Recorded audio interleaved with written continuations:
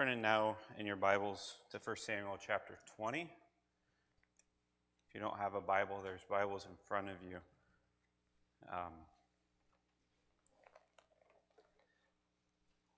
I personally love that song, There Is a Redeemer.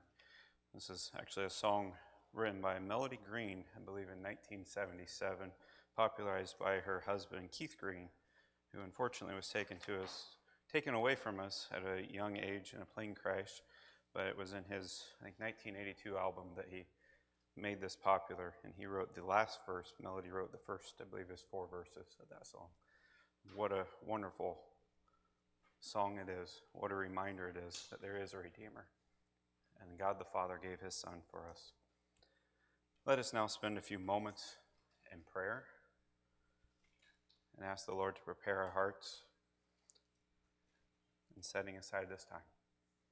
Let us pray.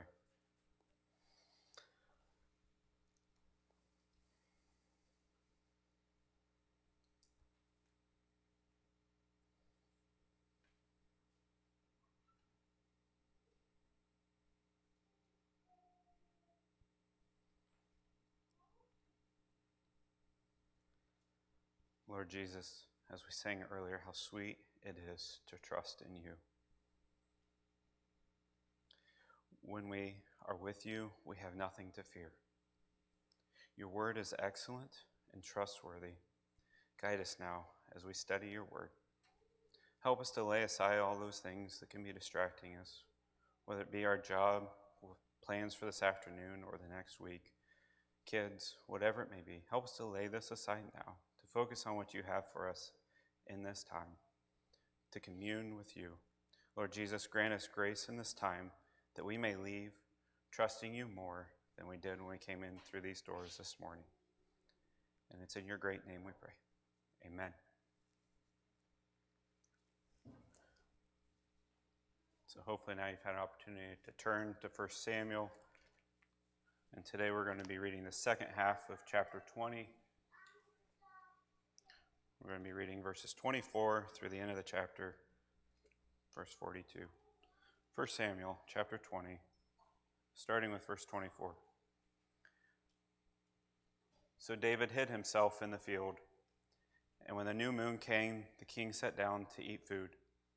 The king sat on his seat, and as at other times, on the seat by the wall. Jonathan sat opposite, and Abner sat by Saul's side, but David's place was empty. Yet Saul did not say anything that day, for he thought, something has happened to him. He is not clean. Surely he is not clean. But on the second day, the day after the new moon, David's place was still empty. And Saul said to Jonathan his son, why has not the son of Jesse come to the meal, either yesterday or today? Jonathan answered Saul, David earnestly asked leave of me to go to Bethlehem. He said, let me go, for our clan holds a sacrifice in the city, and my brother has commanded me to be there. So now, if I have found favor in your eyes, let me get away and see my brothers. For this reason, he has not come to the king's table. Then Saul's anger was kindled against Jonathan, and he said to them, you son of a perverse and rebellious woman, do I not know that you have chosen the son of Jesse to your own shame, and to the shame of your mother's nakedness? For as long as the son of Jesse lives on this earth, neither you nor your kingdom shall be established. Therefore, send and bring him to me, for he shall surely die. Then Jonathan answered Saul his father, why should he be put to death? What has he done? But Saul hurled his spear at him to strike him. So Jonathan knew that his father was determined to put David to death. And Jonathan rose from the table in fierce anger and ate no food on the second day of the month, for he was grieved for David because his father had disgraced him. In the morning, Jonathan went out into the field to the appointment with David, and with him a little boy. And he said to this boy, run and find the arrows that I shoot. As the boy ran, he shot an arrow beyond him. And when the boy came to the place of the arrow that Jonathan had shot, Jonathan called out after the boy and said, is not the arrow beyond you? And Jonathan called after the boy, "Hurry, be quick, do not stay." So Jonathan's boy gathered up the arrows and came to his master. But the boy knew nothing. Only Jonathan and David knew the matter. And Jonathan gave his weapons to his boy and said, "Go and carry them to the city." As soon as the boy had gone, David rose from beside the stone heap and fell on his face to the ground and bowed 3 times. They kissed one another and wept with one another, David weeping the most. Then Jonathan said to David, "Go in peace, because we have sworn, both of us, in the name of the Lord, saying, 'The Lord shall be between you and me, and between my offspring and your offspring forever.'" And he rose and departed, and Jonathan went into the city. This is the word of the Lord. So this week is in many ways part 2 of last week's sermon that Pastor Nick started. Last Sunday, Pastor Nick delivered a wonderful sermon on the brotherly bond that David and Jonathan had as friends. If you missed it, you'll unfortunately have to wait till Tuesday or Wednesday for Pastor Nick to get that sermon up on the website, as I know he did not have time before he went on vacation. However, I do recommend, if you ever miss a sermon or if you ever want to listen again, to use our website as a resource to help you in your walk with the Lord. So last week, Pastor Nick preached on the first part of chapter 20, and he pointed out our need for a gospel friendship. He showed us the ways that Jonathan displayed qualities of a gospel friendship in his friendship with David. Jonathan committed his plans to the Lord.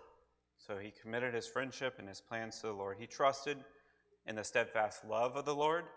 He's trusted in the victory of the Lord. And he appealed to the sovereign rule of the Lord. So that was from last week. So this week is the culmination to that story. So this is the finishing of the story.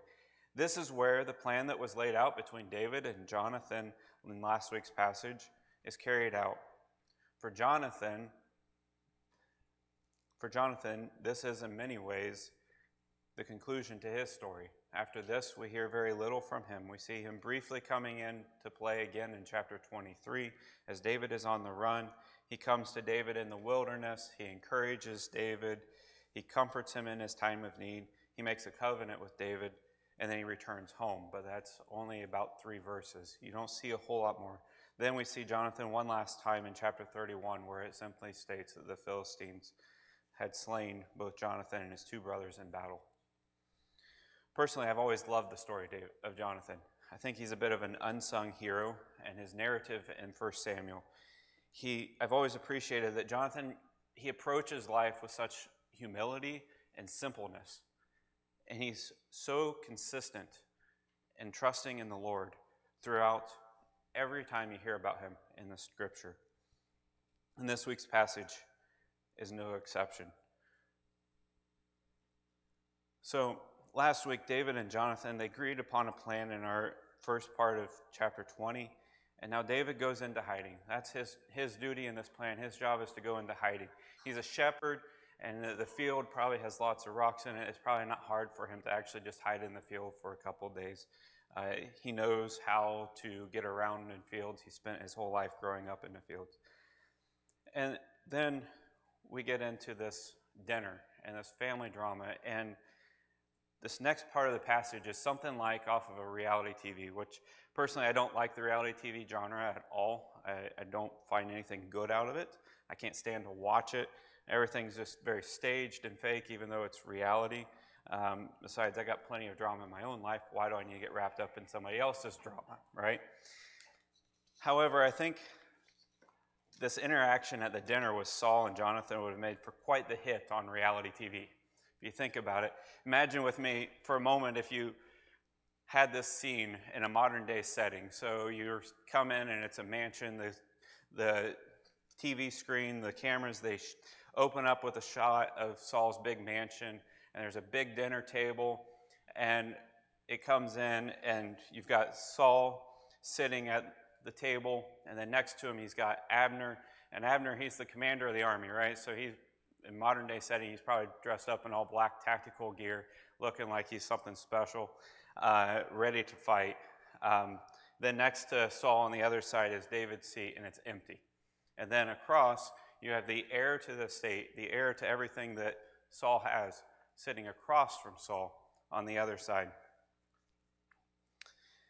And as they're sitting down, they're having this dinner, and it's served by the servants coming out. They serve the meal. Saul just opens the dinner with some small talk, seemingly very nonchalantly saying, "Hey, where's that kid from down the street? Why didn't he join us for dinner today?" Now, Saul knows who David is. He knows David by name, right? He's married to Michal, Saul's daughter. He's done all these great feats, but he's wrapped up with jealousy. Wrapped up with jealousy, and to the point it's full of sin, and he can't even state that David's name by name. He calls him the son of Jesse. I think also it's a jab to Jonathan, because Saul knows that Jonathan and David are good friends. And so the camera crew, back to our hypothetical scenario, the camera crew would recognize that this is kind of a jab, so it would zoom in on Jonathan, waiting for him to react to this jab.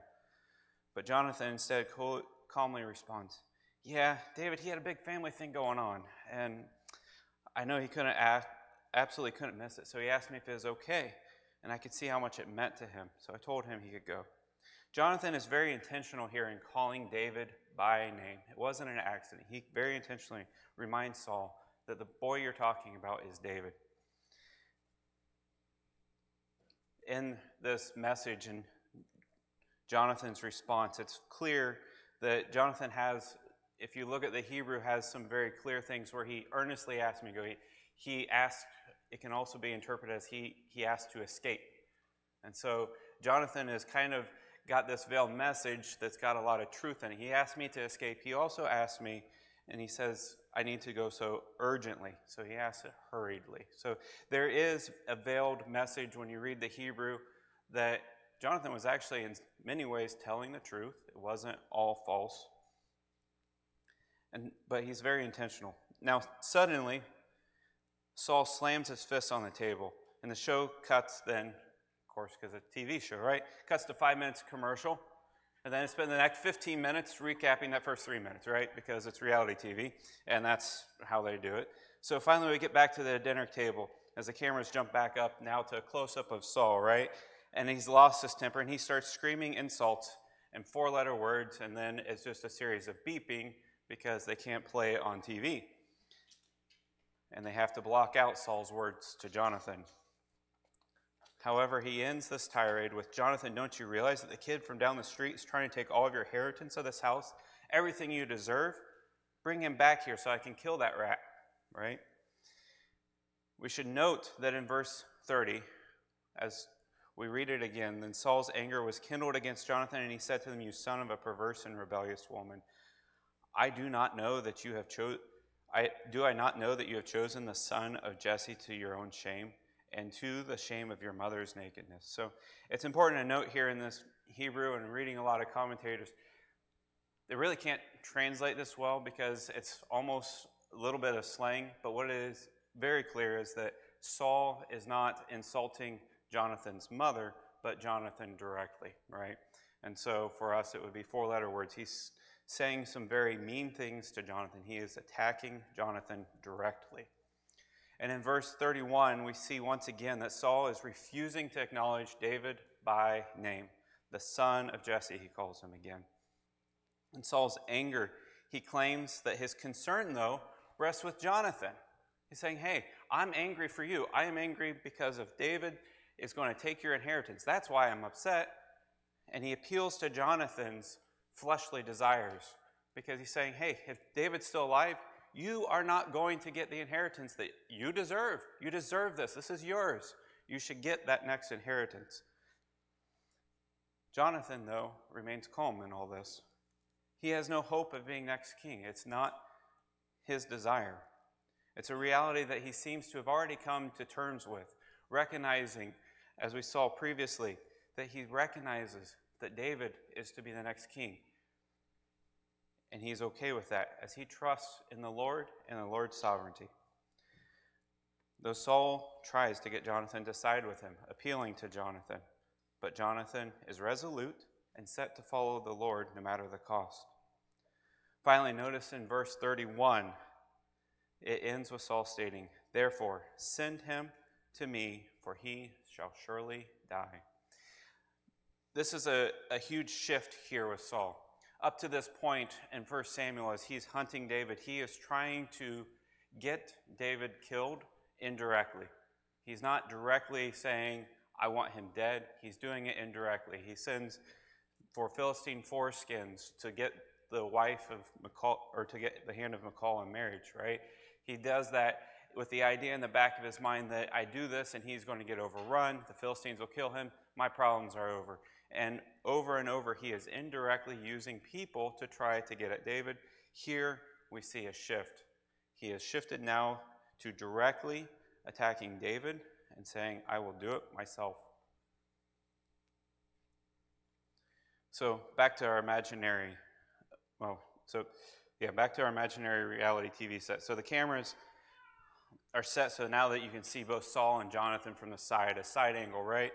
And as Saul's finishing his tirades and insults to Jonathan, the camera would begin to zoom in on Jonathan and focus on Jonathan, waiting for him to respond and get angry as well. Jonathan, though, at this point, he's visibly shaken by all that his dad has just said to him, but he doesn't lose his temper. He remains calm. Nearly in tears, though, Jonathan says, "Why do you want to do that? What has he ever done to you?" Then, out of nowhere, we see a pair of steak knives whiz by Jonathan's head, narrowly missing him. And since the camera is focused on Jonathan, we don't see where it comes from. And then, of course, being good reality TV, we go to 5 minutes more of commercials, 15 minutes more of recap, before we get back to the main story, and they show us a different camera angle than at that point, right? And finally, one can see that where the knives came from. They came from Saul grabbing the steak knives, his as well as Abner's, and hurling them at Jonathan. In reality, Saul doesn't throw steak knives at Jonathan, but instead, in verse 33, you see he threw a spear at Jonathan. Does this sound familiar to anybody who's listened to the previous sermons? It's happened on 2 other occasions. If you remember in chapter 18, we saw King Saul throw not 1, but 2 spears at David. And then again in chapter 19, while David again was playing the lyre, trying to calm Saul's spirit, trying to calm him down, we see David getting another spear thrown at him from King Saul. This time, he hurls the spear at his son Jonathan. There's a lot of meaning behind this in that he is saying, "I am treating you now like I treat David. I am out after you." If I was serving in the king's court, I don't think I would let Saul have a weapon near him because I'd be afraid he might turn it on me. But do you see the irony here, though, in verse 31? We see Saul claiming in verse 31 that he is concerned that as long as David is alive, Jonathan is not going to get his rightful inheritance. And then just a couple verses later, we see him trying to kill his son. It's because that's not really what Saul is focused about. He's worried about himself, and he is consumed with jealousy. Sin had taken a stranglehold on Saul's life so that he couldn't even think straight and understand what he was doing. So then, after this family drama, we see that Jonathan storms out and he's hurt. He's hurt not because of what was said to him. He's hurt because of David. He is grieved for David, for his father had disgraced him. So the plan that they laid forth, Jonathan continues to carry out this plan. He's carried out the first part with the dinner at the first 2 festivals, the new moon festivals. And now, the next morning, he continues to carry it out.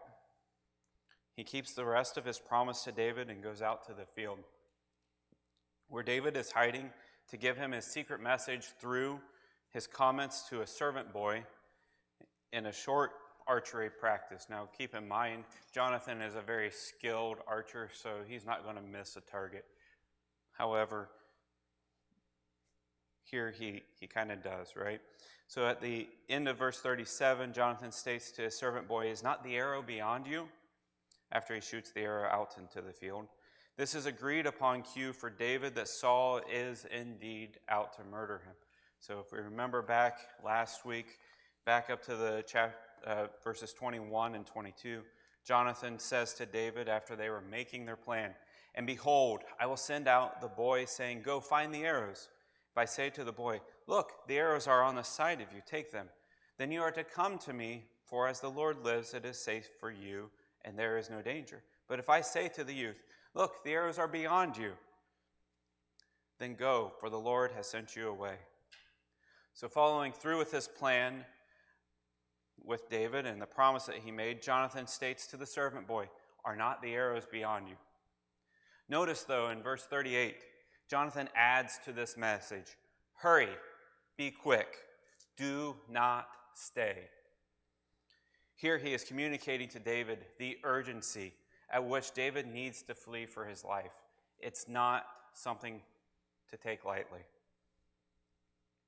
Many commentators believe that this servant boy would have been roughly 10 years old or maybe even younger, right? Because he would be old enough that Jonathan taking the boy out for an archery practice to chase after his arrows would not have drawn any attention to him, but yet young enough that the boy would not have asked questions about what likely to appear to be a rather confusing message. If you put yourself in the servant boys, I'm near the arrows and he's saying they're beyond me. Now he's telling me to hurry and be quick and do not waste time. I don't understand what's going on here. But the boy would have been young enough, he would not have asked those questions. So after the boy leaves, David apparently determines it's safe enough for him to come out of hiding so he can properly say goodbye to his dear friend. Then David starts by acknowledging and bowing before Jonathan, a clear sign of respect towards the crown prince, acknowledging that he is still in allegiance to Jonathan, and he respects that Jonathan is still heir to the throne, even though he has been anointed by Samuel. Then we read the end of verse 31, "And they kissed one another and wept with one another, David weeping the most." For many of this, we probably do not think much of this statement. However, for some in our culture today, they like to take this as evidence that David and Jonathan's relationship was more than just a deep brotherly friendship, that it had more of a romantic side to it. So I want to take just a couple moments and address that topic in case you ever encounter someone with this point of view. So when reading all of Scripture, not just this, all of Scripture, we must consider the culture of the time as well as the context within which it is written. In our American culture today, any form of contact beyond a simple handshake is seen as, even handshakes anymore seem to be like, don't touch me. But there are many cultures in which a kiss on both cheeks is the norm when greeting each other as a hello or a goodbye. I initially think of like Italians who greet each other, greet friends and acquaintances with kisses on a cheek. However, there's many cultures in Europe and throughout Latin America where this is a common practice as well. And some places it's right, left. Other times it's right, left, right, depending on the culture that you're in. Looking at other passages in the Old Testament, we see that kissing as a greeting is likely a part that is common in the culture that David and Jonathan are a part of. Second, we need to consider the context here. So Jonathan just had an attempt on his life by his father, and he just had confirmation the night before that he is also coming to terms that his father really hates his best friend, that he is dearly friends with, so much so that he wants to murder his best friend as well. David, on the other hand, just learned for certain that the king wants him dead. He is about to go on the run as the king's most wanted man. He is leaving everything behind, including his best friend Jonathan, doesn't know what's in store for him next, doesn't have anything to take with him. Within the context, you can see that both men are extremely distraught and likely believe that this may be the last time that they will see each other ever again. Therefore, I'd say it's very reasonable to conclude that this is a kiss of greeting or goodbye and not a romantic one. I know that there's more that can be said on this topic, and you can flesh out the Hebrew in it all, but I'm going to leave it there for now. If you want to discuss this further, I'm more than welcome to discuss it after the service or later throughout the week in more detail. So what can we take away from this passage aside from, well, I guess my family's not quite as messed up as I thought. I mean, we're not literally trying to kill one another. What can we take away from this passage today? I would say that we can look to Jonathan and the ways he handles himself in this passage as a model for discipleship for us. Both in the ways that he handles himself before his father, the king, a close family member, and in how he handles himself with his best friend David. So first, let's look at the way that Jonathan models discipleship towards his dad. So, despite Saul's very despicable attitude towards David, Jonathan remains humble and respectful to his dad. In verses 30 and 31, Saul insults Jonathan, as we saw, and he threatens him. And in verse 33, we see Jonathan's response. He doesn't respond with anger or hurt or respond with further insults, but instead he stays on topic, he stays calm, and he says, what has David done to deserve this treatment? Have you ever shared the gospel with someone and they responded with an offensive statement towards you? If so, how did you respond? I was thinking about this myself this week, and I can remember a couple occasions where I was sharing the good news of Christ, and they responded with a rather offensive and hurtful statement aimed at me. I'll tell you right now, I didn't respond with a nice theological response. I was taken aback. I was just kind of caught off guard. Jonathan is consistent in his response. And this is the second thing we see. Jonathan is very consistent in his approach with his father. This is not the first time Jonathan has tried to talk common sense into his father with regards to David. For instance, we saw it at the beginning of chapter 19. We go back to the beginning of 19, that Jonathan, he speaks well of David and asks Saul to consider what David has done against Saul for Saul to have such a negative disposition towards him. The answer to that question is nothing, and Saul knows it.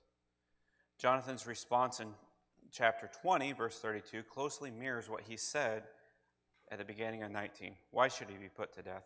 What has he done? Jonathan is very consistent in the way he talks with his father. So how about you? Are you consistent with your testimony? Are you consistent not only with your words, but with your actions? Are you consistently a gospel light to others?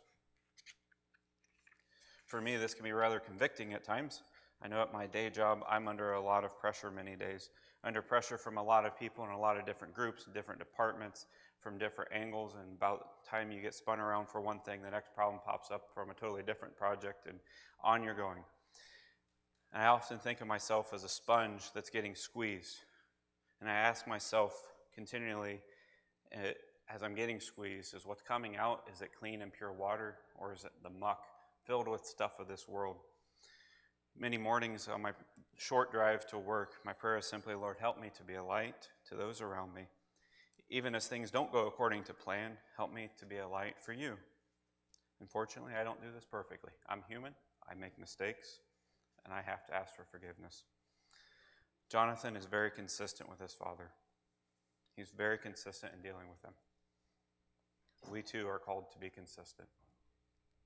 Finally, we see that in dealing with his father, Jonathan is willing to accept the consequences of discipling to his father. He's willing to accept what the results may be. As Pastor Nick stated last week, Jonathan committed his plans to the Lord. He trusted in the steadfast love of the Lord. He trusted in the victory of the Lord, and he appealed to the sovereign rule of God. In all of this, Jonathan shows that he has come to terms with that following the Lord's lead has consequences. Unlike his father, he does not seem to be upset by the fact that David will be the next king, even though technically he is the crown prince. He does not seem to be bothered by this. Jonathan also seems willing to accept the relational divide that comes between him and his father as a result of him following the Lord's plan. This is much like what Jesus said in Luke chapter 14, verses 26 and 27. If anyone comes to me and does not hate his own father and mother and wife and children and brothers and sisters, yes, and even his own life, he cannot be my disciple. Whoever does not bear his own cross and come after me cannot be my disciple. There's a cost to following the Lord's plan. For each person, that cost is going to look a little different. Matthew 10:22, chapter 10, verse 22, Jesus states again, "And you will be hated by all for my name's sake, but the one who endures to the end will be saved." We are called to endure. Are you willing to accept the cost of following the Lord's plan? Are you willing to accept that sharing the gospel with an unbelieving friend or family member might make things uncomfortable for a time? I remember in this, Pastor Rick, previous to Pastor Nick, used to talk about sharing his faith with a family member who was not saved, and how every so often he would share that faith, and then that particular family member would avoid him for weeks, sometimes months on end, and then they would gather a relationship back, and then after a time he would share again, and then they would be separated for a time. This particular family member would avoid him. Are you prepared to do that? There's an eternity at stake here. We also see in this passage that Jonathan models discipleship towards David, not just towards Saul. First, Jonathan follows through with his plan. Jonathan made a promise to David, and we see in this passage that he keeps his promise to David, and he follows through. Think of the parable that Jesus spoke of the two boys and the father, and the first one says, "Yes, I will go," and then he does not. And the first one says, "No," and he does. The one that does the will of the Father is the one who did not, right? Jonathan kept his word. He said, "Yes, I will go," and he did it, even though it cost him. He made a promise to David, and he kept every bit of that promise, even though it resulted in a spear being thrown at him. I can imagine that Jonathan even had a sense of danger that next morning as he's going out into this field, right? Because now Saul has associated Jonathan and David together as one. And so who knows if Jonathan has spies sitting, waiting, and wait for him, hoping that Jonathan will lead them to David. And after seeing how dangerous this night was, Jonathan had to be concerned. And if this were the case, what would happen to Jonathan if he were caught with David? If this was a concern of Jonathan's, he doesn't let it show it. He puts his friend's need first, and he keeps his promise. Are we willing to be a gospel friend to those in their time of need? Or do we simply say something when somebody's sharing something, yeah, that must be difficult, I'll pray for you, and then we go about our ways? For me, this phrase, "I'll pray for you," is one that honestly, it bothers me, because in our culture we use that all too flippantly, and we don't actually, in many cases, mean it. And so I'm very cautious if I use that phrase to be very intentional to follow through and actually pray for that person. Generally, I try to do so right then, and then I try to write it down. Very cautious in using that phrase, "I will pray for you." There is power in prayer. Here we see that Jonathan is following through for David. Next, with respect to David, Jonathan does what he knows is right and God-honoring, even though it was not easy. Back to what Jesus said in Luke 14, "Whoever does not bear his own cross and come after me cannot be my disciples." Jonathan's actions show that he loved David sacrificially, and that through his sacrificial actions, he is able to remind David that the Lord is sovereign and in control. Finally, Jonathan disciples David by pointing him back to the Lord. Notice at the end of today's passage what Jonathan says to David at the beginning of verse 42. Then Jonathan said to David, "Go in peace. We have sworn both of us in the name of the Lord, saying that the Lord shall be between me and you, and between my offspring and your offspring forever." Are we consistently pointing our friends back to the Lord?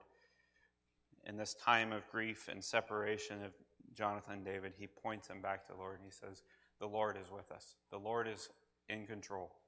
Are we sharing Scripture with our friends when they're in times of need? Are we pointing them back to what Jesus has done on the cross?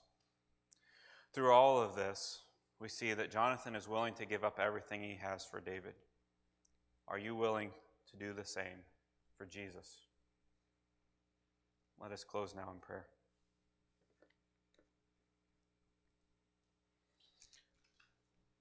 Lord Jesus, how majestic is your name in all the earth, and we give thanks for your word and the many ways that it teaches us. Lord, we thank you for examples like Jonathan who show us what sacrificial love looks like, who display humility and consistency in their lives. Lord, may we take this example that you have laid before us, and may we learn from that and apply it to our lives. Lord, draw us ever nearer to you, and it's in your wonderful name we pray. Amen.